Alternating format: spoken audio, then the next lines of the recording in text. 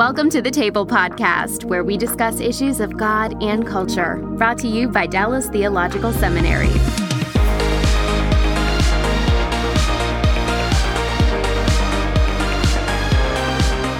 Welcome to the table. We discuss issues of God and culture. I'm Daryl Bach, Executive Director for Cultural Engagement at the Hendricks Center at Dallas Theological Seminary in Dallas, Texas.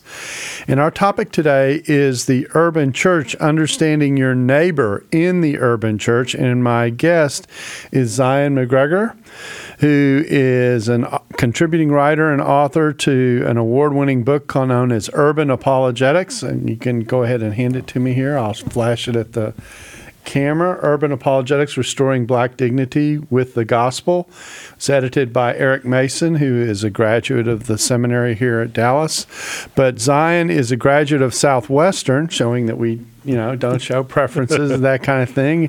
THM at Liberty, so he's well-traveled, and a church planner at Mission City Church in Grand Prairie, Texas. And Zion, it is a real pleasure to have you with us today. Thank you for having me. I appreciate it. Glad to do it. So my opening question to someone who's new to the table is, how did a nice guy like you get in a gig like this? So tell us about your background and how you ended up being interested in this topic. Absolutely. Born and raised in the African American church and in the Baptist tradition of the National Baptist Convention. Was called to ministry in '95 while in college, and along the way just matriculated in my learning and development, went to seminary, met Blake Wilson, my pastor, and through Blake I was able to connect with Eric Mason. We began to build a relationship, and just organically, really, many of the people that are in the book, organically, we were all beginning to be sensitive to what was happening around the country with some of what we'll be talking about with various black religious identity cults. And we were individually beginning to read and study. And just organically, Eric Mason reached out to me and asked me if I would contribute. And I've been a part of Urban Apologetics ever since. Okay, so normally when we think of apologetics, we think about the defense of the faith and those kinds of questions. But you put urban before the word apologetics, and that raises, well, what in the world does that mean? Let's talk about the urban church first for a second. When we talk about the urban church, what exactly are we talking about, and why is it important to understand the urban church and kind of the experience that urban churches go through? Right. Historically, the term urban usually speaks to city settings and whatnot as opposed to rural. Mm-hmm. We don't know when or how or why, but urban began to, as it related to the church, began to be code language for black and brown churches. Mm-hmm. But what really I would say the urban church speaks to are churches that really are engaged in more of the inner city work. And that can be a black church, white church. The ethnicity really doesn't matter. It just, for whatever reason, has become code. But so that's the first thing I would say. So the urban church is really those churches that are in these urban settings that are trying to basically engage the communities with the gospel. And as it relates to, is that the right term or whatnot? That's debatable. Mm-hmm. In my context, we use urban to denote, black and brown situations. But I'm sure you will find, like anything, people all spectrums. Some will have a problem with it, some won't. Mm-hmm.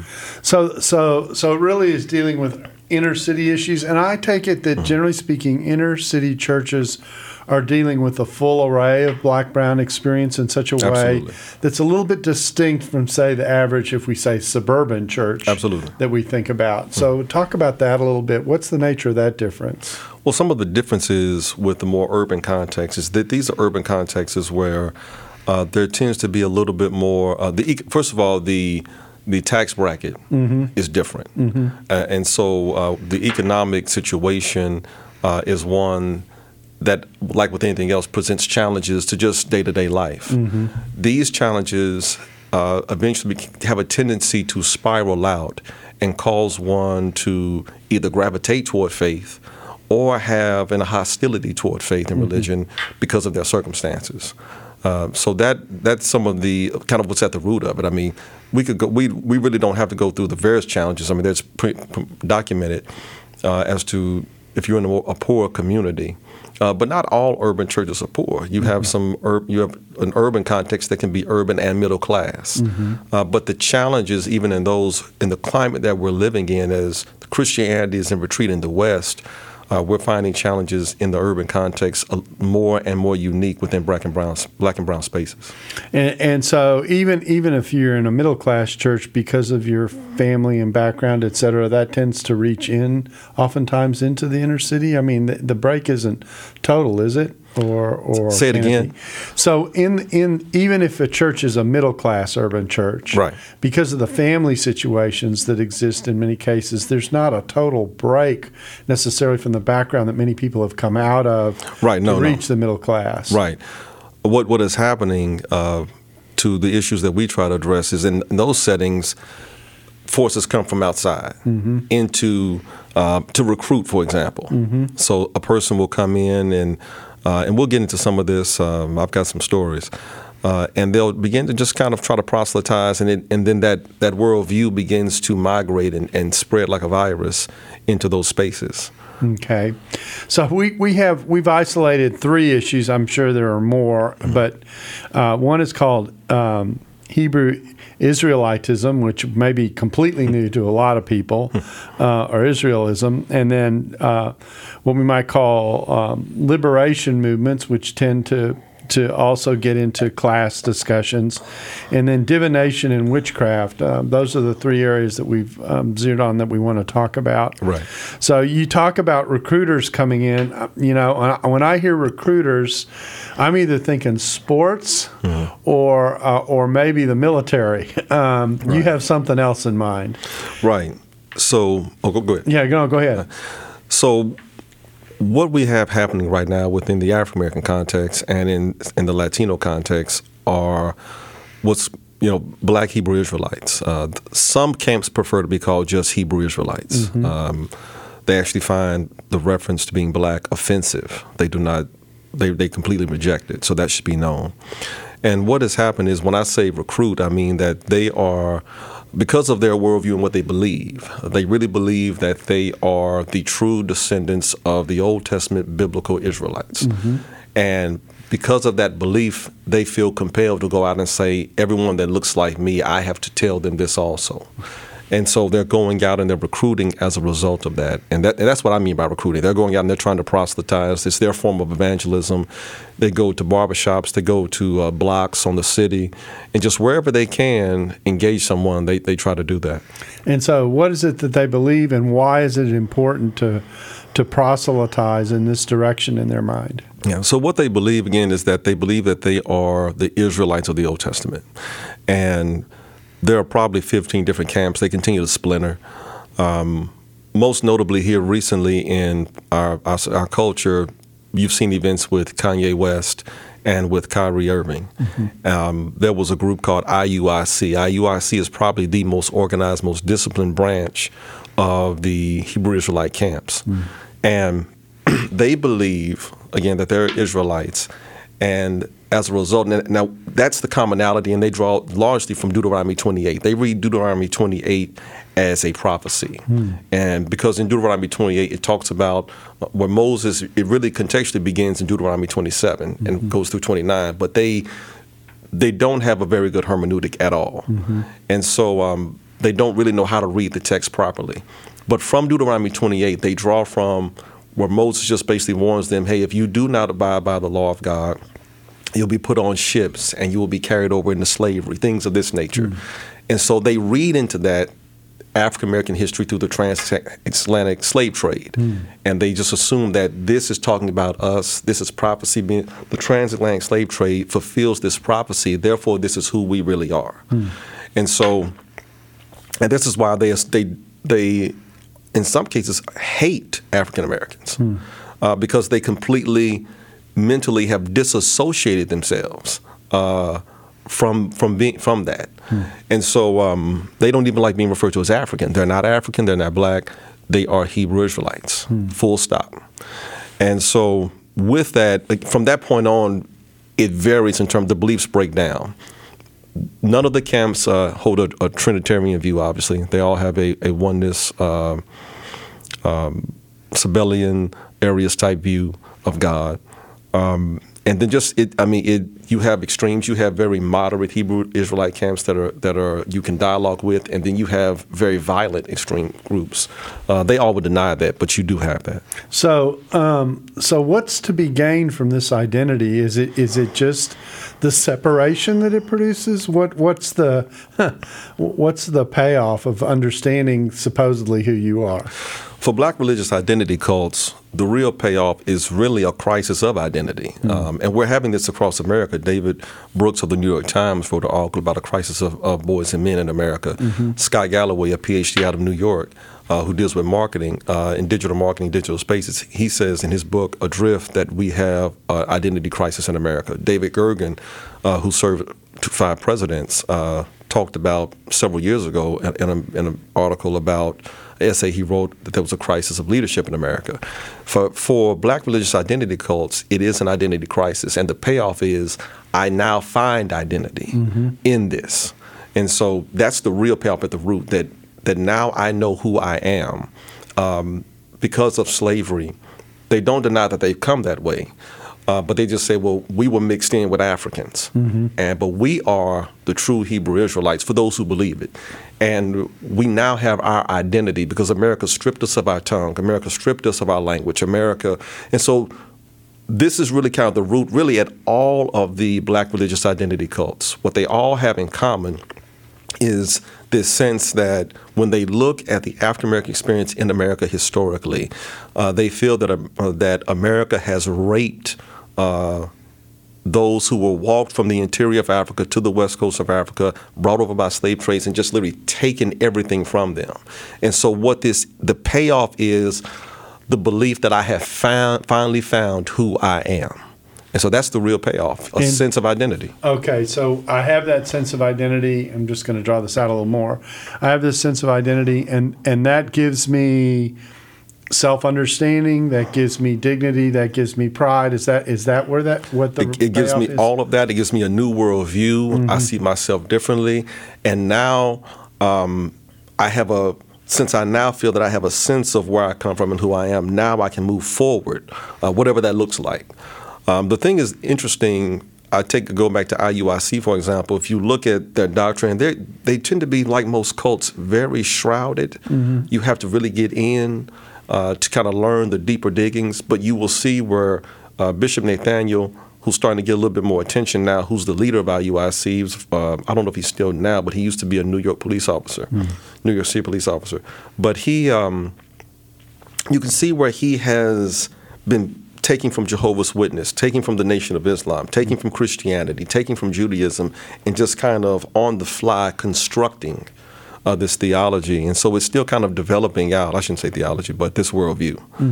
And so that's kind of what it all comes together. Okay, so that's the Israelitism or Israelism.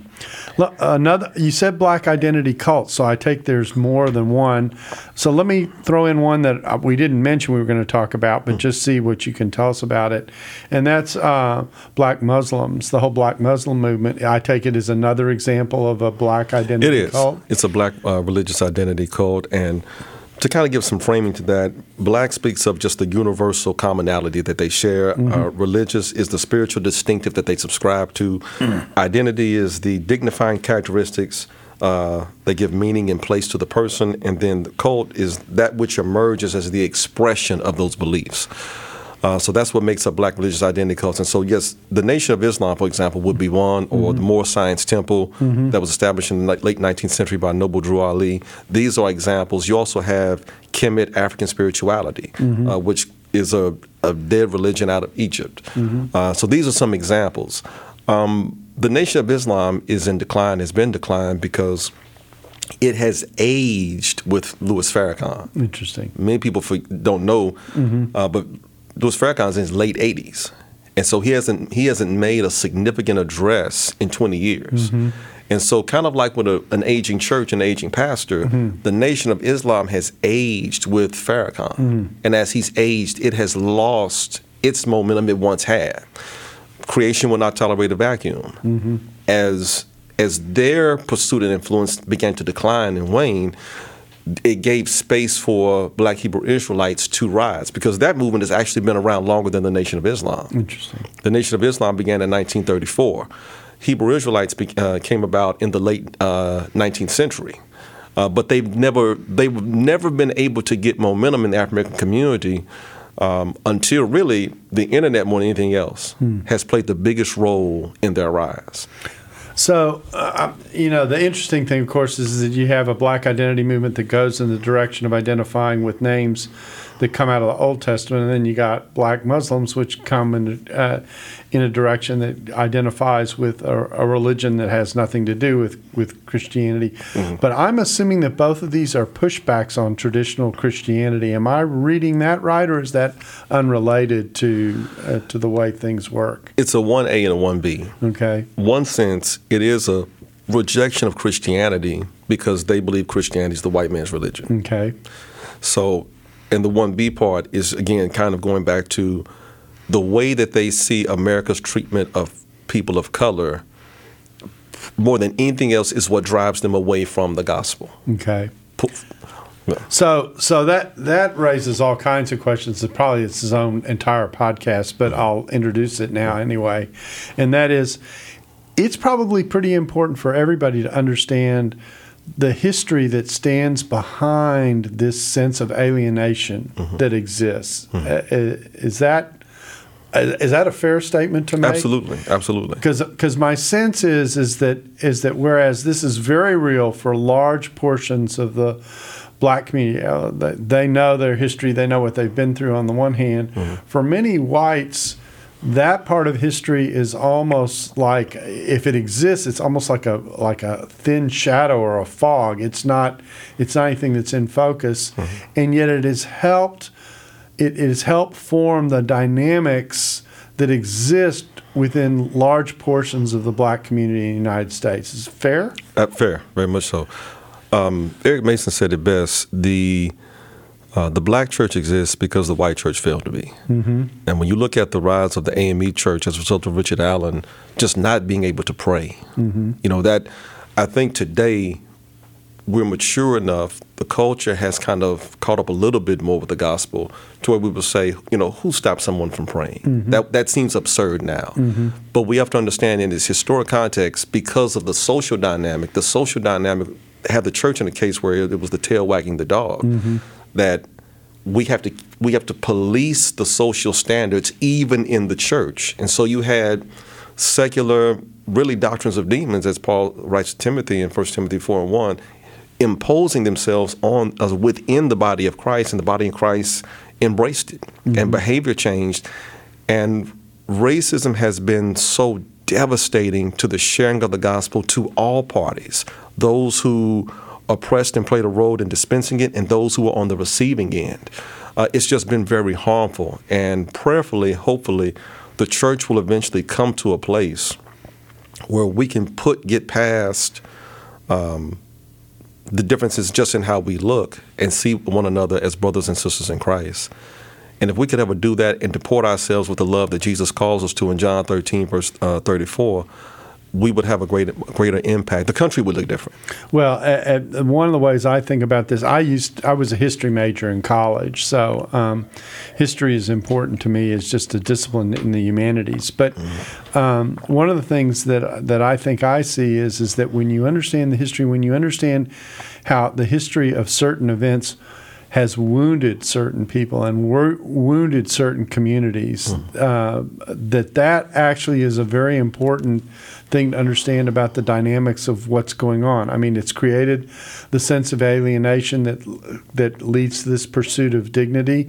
I sometimes say that there was such a long time in which Black people were not treated as full people, and they were almost invisible or seen more as objects than people, that impacts the psychology of a community.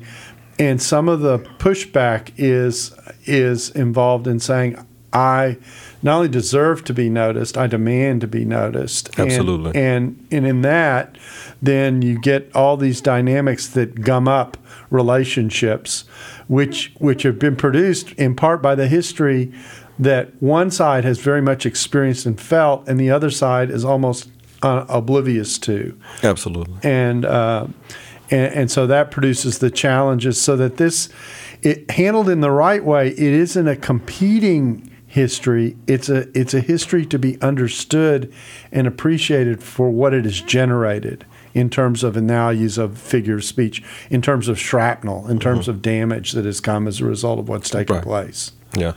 African American history is American history. It is an impossibility to separate the two. We know we're in the midst of a cultural fight over CRT, and I have yet to hear a coherent definition. Different camps construct their own definition to suit the argument they want to make.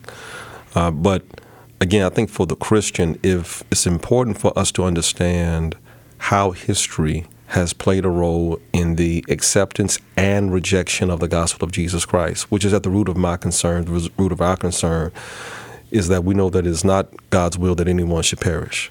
And so it's important that, as I say in the book, what you believe matters because there's eternal consequence tied to it. Mm-hmm. And so our goal is to try to make a defense of the Christian faith to the objections held by African Americans, because they have said, well, if you are a Christian and you are Caucasian European and you treat me like this, whatever that is, I don't want it. Mm-hmm. And what we're just trying to do is trying to help them to, one, get a proper understanding of what Christianity really is and how it is supposed to be deported, and to kind of just show that, it's not everybody.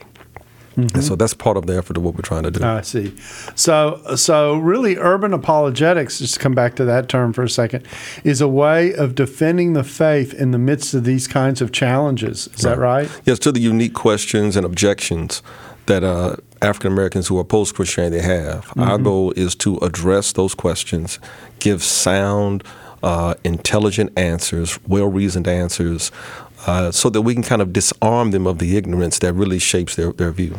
And the same is true of the Brown Church with the marginalization that sometimes happens in the Latino community. Absolutely. Okay, well, that's helpful. Well, I think that sort of helps us with the Black Hebrew Israelite issue. Let me turn our attention to another one, which we've labeled liberal theology or liberation theology. Now, this one's tricky because it comes from within the Scripture. It emphasizes the themes of justice and liberation, which certainly are part of the Scriptures and are part of what is taught.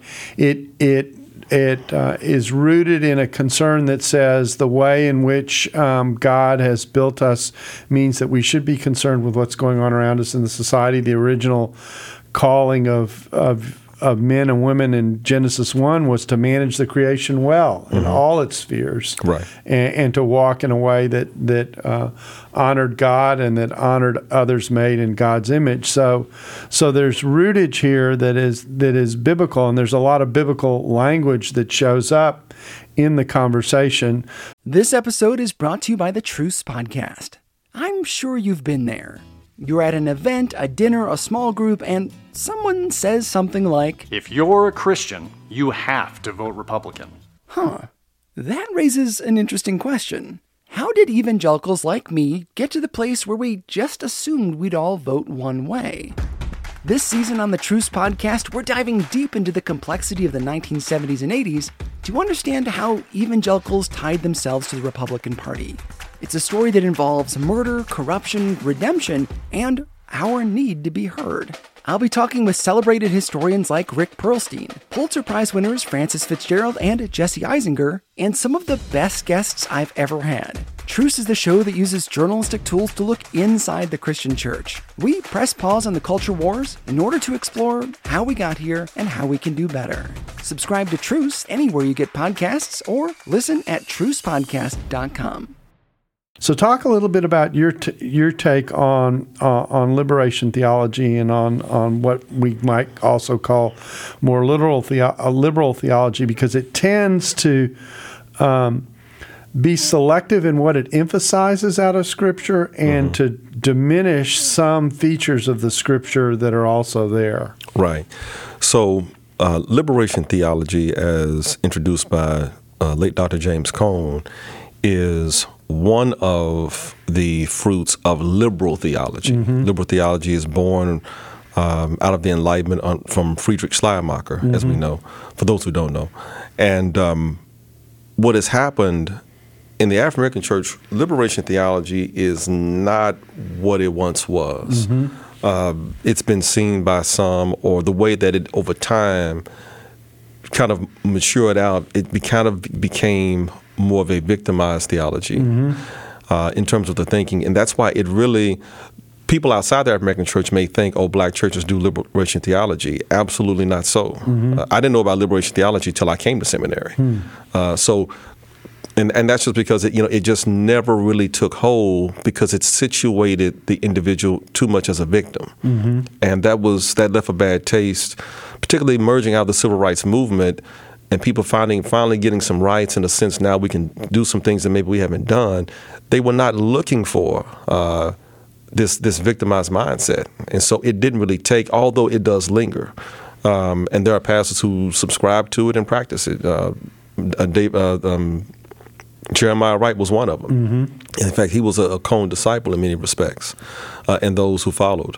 But when I talk about liberal theology and its impact on the African American church, is that what has emerged here now amongst my generation, amongst those who would be colleagues and contemporaries for myself, is more what Schleiermacher and what would come from him and the influence of David Hume and Immanuel Kant. That has come to be more and more realized in the black church now, not overwhelmingly, but I would say maybe 10 to 15%, which is for me is a big number amongst African American churches. You're having clergy who are beginning to say things, who start with a high view of naturalism and a diminished view of Scripture. So they don't realize, when you talk to them, the ones I've spoken to, they don't know who David Hume is, but they're echoing a diminished view in the miraculous. That's one thing. So a diminished view of the Scriptures. Secondly, you have in some of these spaces, there are 2 or 3 preachers that come to mind within the African American context that are advancing the idea of salvific inclusivity, that Jesus is not the only way to be saved. And they're rejecting the exclusivity of Christ and salvation through Jesus alone. And so now you'll hear them say things like, who's to say that you can't worship Allah and be saved, or you can't be a Buddhist? But I hear them say that, I know that they're not well read, because Hinduism and Buddhism are non-deistic faiths or religions. So they don't even know that part. But that's what I mean when I really talk about liberal theology, because it's rising in a way that we haven't heard before. Well, the framing that I'm used to seeing and hearing is this kind of, I'm going to go, slaves, women, sexuality. That kind of intersection where the inclusivity is not necessarily just religious, but it's also social to some degree. Yes. And where the overhang, liberation theology comes out of Latin America, and it isn't in part of the American context. But what is shared is this oppressor-oppressed binary, which is the major lens through which people approach the space. So you intersect those two things. People who've been marginalized, people who've been pushed to the side, people who've been taken advantage of, however you want to express it, and put it next to their discovering their identity, discovering their rights, and pushing for that. That combination with this idea of being inclusive, you put that all together. One, it fits the spirit of our age, and then secondly, it obviously is not interacting in a full way with all that the Scripture says. Yeah. And it isn't that the Scripture doesn't have a concern for issues of justice and how we operate in our society. It certainly does, but the question is, what does what do human beings need in order to function well in society? And one of the things that they need is to be properly related to the living God and to recognize their need for God in order to put themselves in a position to think outside themselves, interact with other people whose situation may be different than their own. Absolutely. Absolutely. To your point about slavery, women, children, that is something that, too, in the 80s, womanist theology began to, or feminist theology first, then womanist theology came in the 90s, emerged, and they kind of took the philosophy of feminism and they took the blueprint of black liberation theology from Cone and kind of began to build out their own, forgive me, I can't call it the theology in good conscience, but they began to build out their own philosophy with religious overtones and religious vocabulary over time. But again, what this type of liberalism in the African American context is also tied to, similar to the black religious identity cults, is a sense of oppression. This is just a really common thread with frustrations within the African American context and emerging more amongst Latino seminarians and whatnot and thinkers who are now looking more critically at their journey in America. And they're beginning to talk and write, and it's beginning to expand there as well.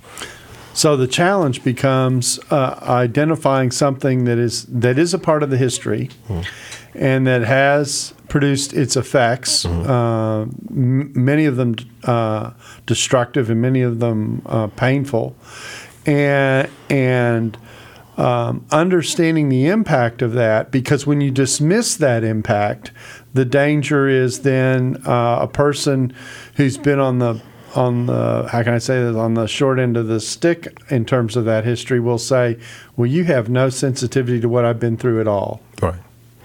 Right.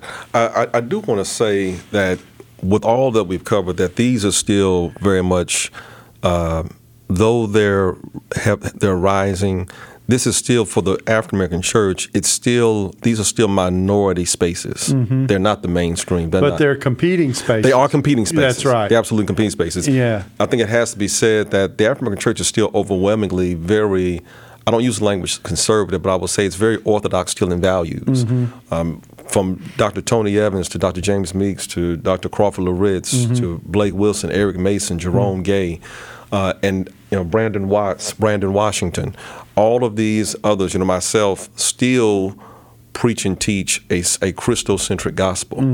We still preach about the triune God. We still preach about family. I mean, Tony Evans and Dr. Loritz have done so much in writing and series on family, and that's still the norm amongst overwhelmingly amongst African American pastors. It is, as I said, black liberation theology, going just to touch back on that again, was never the predominant view. And I don't think that people know that. And that's why I want to kind of reiterate and say that for those outside the African American context, that has never been the predominant teaching in the black church. And now I'm going to problematize this a little bit, but the role of sometimes some segments of our media are to pick up on those outside voices and lift them up and give them more attention, and the voice, even though it's a minority voice within the community, becomes a louder voice. Absolutely.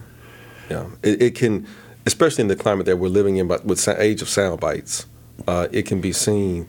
I remember when the Jeremiah Wright snippet was leaked, when then Senator Barack Obama was running for president, you would have thought that was norm everywhere. Now, what he said, have I heard that before in my lifetime from the pulpit? Yes. But it is not the norm as people would think it is, and the way that it's expressed and framed. Yeah, and the way you ended that's really important. I mean, on the one hand, the entirety of the black community has had to deal with this history and what it's meant for the black African American community, through its history. I've heard, you mentioned Tony Evans and Crawford Loritz and Eric. I've heard them speak to this directly, but how they frame it is very, very different than the framing that you get when it's coming out of a James Cone, for example. Right. And it isn't just to say this. It isn't that there are observations that James Cone is making about the nature of this history and what took place that can be ignored. That it's there, but then how you frame it, how you spin it, how you present it, what you think the way out of it is, all those kinds of things, those are other conversations. Absolutely. I often say when we get into this space, it's one thing to analyze the nature of the problem. It's another thing to think about what solves the problem that we find ourselves in. And that sometimes the analysis of the nature of the problem is something where we can get at least more agreement on than perhaps what the solution should be, and it's the solutions that produce the debates. Yes, absolutely. And sometimes when we don't distinguish that, when we treat it all as one, we actually mess up the conversation. Right, absolutely. You mentioned CRT earlier. That's one of the things that's happening, I think, in the CRT discussion is that, one, you've got people using the term in very different ways with different meanings. For some people, it's a positive term. For some people, it's a negative term. It's like the term woke. For some people, the term's positive. Absolutely. For some people, the term's negative. And then, depending on that starting point, you literally can be talking past one another because you're not talking about the same thing. Absolutely. And I think that's one of the byproducts of postmodernity. I mean, and when you start talking about the popular secular New Age live your truth, and people don't realize how dangerous that is. And, do you want the pedophile to live their truth? Is that the kind of society we want? These are hard teachings. And we could go into other things. I mean, do you want the serial killer to live his truth? That's how extreme. That may seem extreme, but that's how it begins to spiral out. Well, once you lose a sense of what's true and what's false, and you lose any effort to pursue common ground, that's where you end up. It's like the absence of honor and shame. Absolutely. You lose honor. You lose a sense of honor and shame when you dissolve standards. That's the result. Absolutely. So those are two of the areas. The third area that we want to have, I'm trying to manage our time here, is something completely different. So it's like, and to me, when I was thinking about this and how to approach it, I was thinking, divination and witchcraft and that whole area, the way in which the spiritual world is perceived in the urban church, reminds me of trips I have taken to parts of the world, say Guatemala or Haiti, where I see these, I don't know what other word to use, this kind of syncretistic view of the spirit world at work. And I saw things in Guatemala that I would never see or rarely see in the United States. Right. But they've been imported in one sense, or at least are part of the same world as that is, because once you get to the point of, the rationalist says, well, none of that is it where you're just in a fantasy world. But then theology says, no, there are spirits, they're real, there are challenges that are real. And so now the question is, all right, how do I balance this? Right. So talk a little bit about the role of divination and witchcraft in the black church. Yeah, so it's not necessarily present in the black church, but in the black community, it is one of these fringe, marginalized movements that's beginning to get a little of attention, mainly amongst African American women. There is, for whatever reason, and it's similar to the black religious identity culture, and it falls into that space in that. When you ask what led you to this, identity always comes up. A connection back to the spirit realm that for them has not been stained by the fingerprints of white people. And then also it's tied to what their lived experience thus far has been like. Nothing else has worked for me. Many of them, ironically, within our context, come out of the Episcopal and Catholic Church that we're finding that are beginning to take interest. When you ask them, well, what was your background growing up? You'll say, well, I was Episcopal or I was Catholic. You don't hear as much Baptist or Methodist, though there are some that will say, oh, I came from the Baptist church or I came from AME church. They're rare, but you'll hear Episcopalian, Catholic, and you will hear that they are coming out of usually apostolic churches also. So, which tend to have, what W.E.B. Du Bois called the frenzy, just the charismatic worship. But for them, it it was always something deeper. There's prophecy happening and whatnot, and that just kind of helped play a role to lead into other things. Well, I think what I'm hearing that's consistent across all this is there is one, an acceptance of, and two, a recognition that dealing with the reality of the spiritual world is a part of religious experience that has to be taken seriously. And then the question is, all right, how in the world do you get your hands around this and understand what's going on in areas where all the forces that you're talking about are unseen? Yeah. To your first statement, that is very much a large part of it, because when you look at or if you talk to someone in these spaces, candles, crystals have become popular, burning sage, creating potions.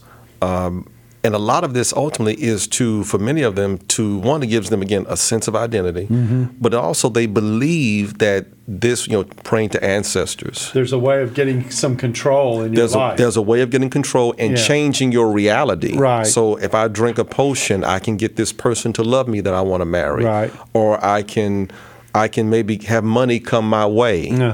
So all of this it's and that's what makes it, witchcraft, divination, is that they're trying to find a way to have an experience without God. They don't necessarily think of it quite like that. Yeah. Because they talk about ancestors and spirituality, but they're really trying to move in a way kind of like those at the Tower of Babel. We're going to make our name great without God. Yeah. And that's kind of what all of that space attempts to do. So you're saying this is part of the reality on the fringes of the urban context, mostly outside the church. Right.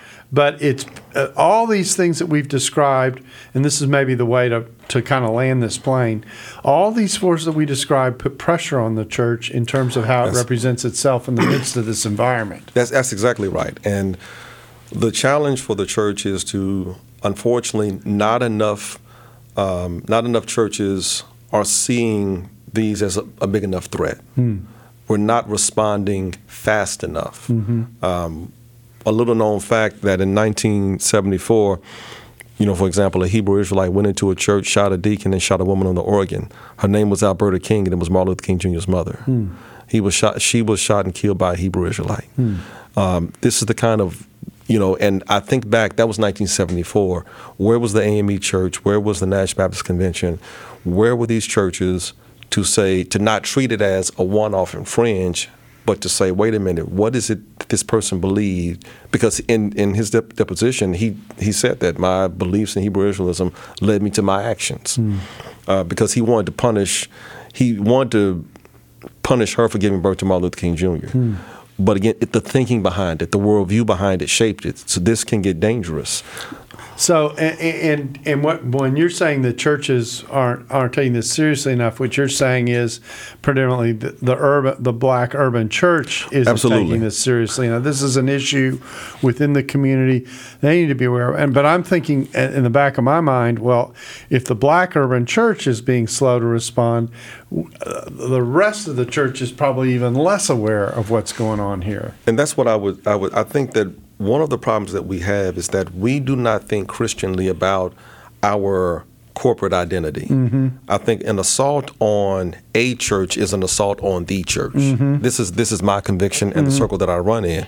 It's not merely Christians should be alarmed at the assault on the body of Christ, the assault on people who need the gospel.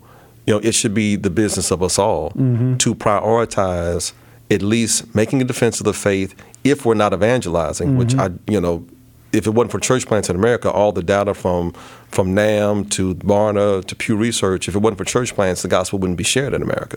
Church plants lead in that area.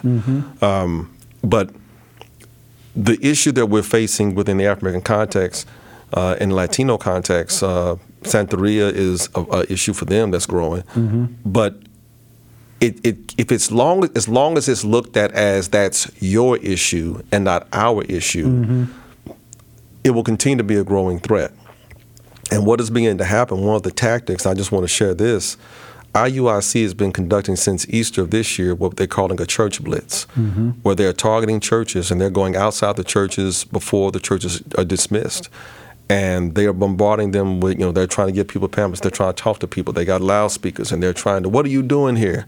You came out, and they've hit locally. That's how the recruiting works. That's one aspect. But the part of the blitz, one is a marketing stunt, honestly, because they record, they use their cell phones. Get attention. They're just trying to get attention and kind of expand their brand.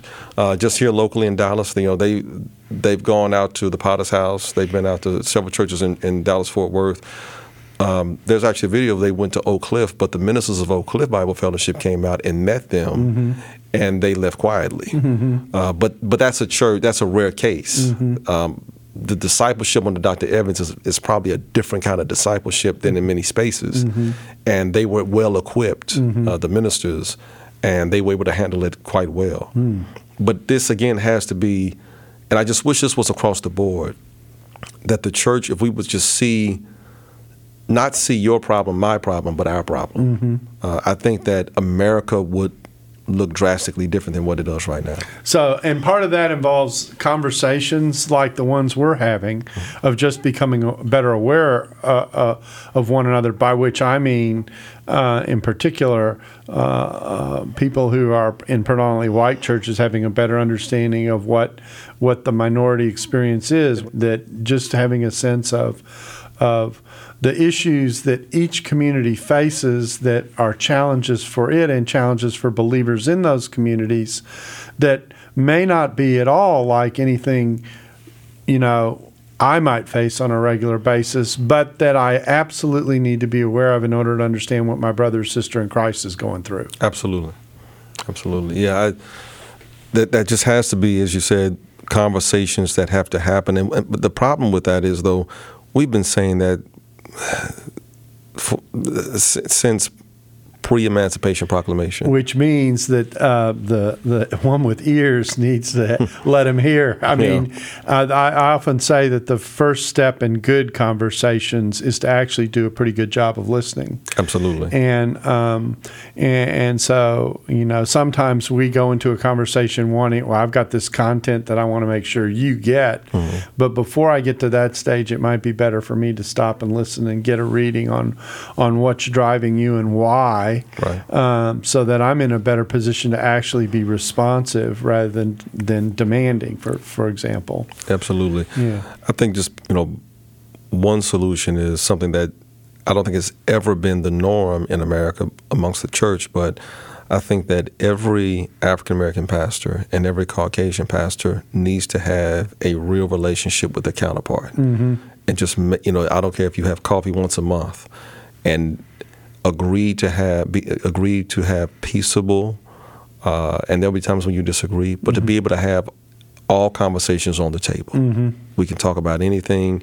Let me hear you, and allow me to be heard, so that we can then prayerfully, hopefully, guided by the Word of God, come to solutions that benefit the body of Christ ultimately. Yeah, and those conversations are important. I mean, this is something we've worked to try and promote at the center, to try and get people in dialogue, we've tried to do several podcasts like this where we've had these cross-community conversations, really, in many ways, and to try and listen for what it is that is initially unfamiliar, because what a lot of people do when they meet with unfamiliarity is they step back and say, I don't know if I want to go there and take the time that it takes to get familiar with this and to have an appreciation for it, that kind of thing.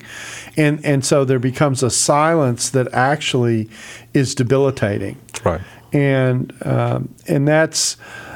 And so part of what we're trying to do is to say, no, these conversations are worth having. These are things worth being aware of, learning about, et cetera, because there's a segment of the body of Christ that's directly impacted by what's happening, and that's important to understand where that impact is coming from, what the challenges are, and how the gospel speaks into it. Yeah. Yeah. So in your mind, as a wrap up, if you were to say, so how does the gospel speak into this in your mind? How would you how would you say, or how would you describe what the calling of the church should be in the midst of these challenges? I think the calling of the church should be what it's always been. That's a call in Ephesians 2 for us to be one man. For every one passage that Paul writes about justification, there are 5 passages on unity. In Ephesians 4, and it comes to mind a whole chapter where he's driving home the point of how important unity is. And as long as there is division in the church, it's just going to continue to be a challenge. But the gospel calls us to see one another the way God sees us, and to deport ourselves with the type of agape love that enables us to be living sacrifices for my brother, my sister. That's why the Bible has all that familiar language of family. And wherever there is a need, as we see in Acts 2 and 4, that we collectively work to meet that need, to solve that problem.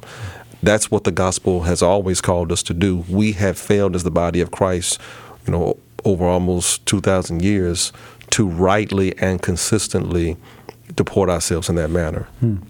Well, Zion, I want to thank you for taking the time to come in and talk with us about issues that are unique to the urban church and the challenges that faces. We thank you for the kind of ministry that you're trying to plan in churches and others like you. We thank you for the work that you're doing, and we really appreciate you taking the time to be with us on the table. Thank you so much. Yeah. Thank you for having me.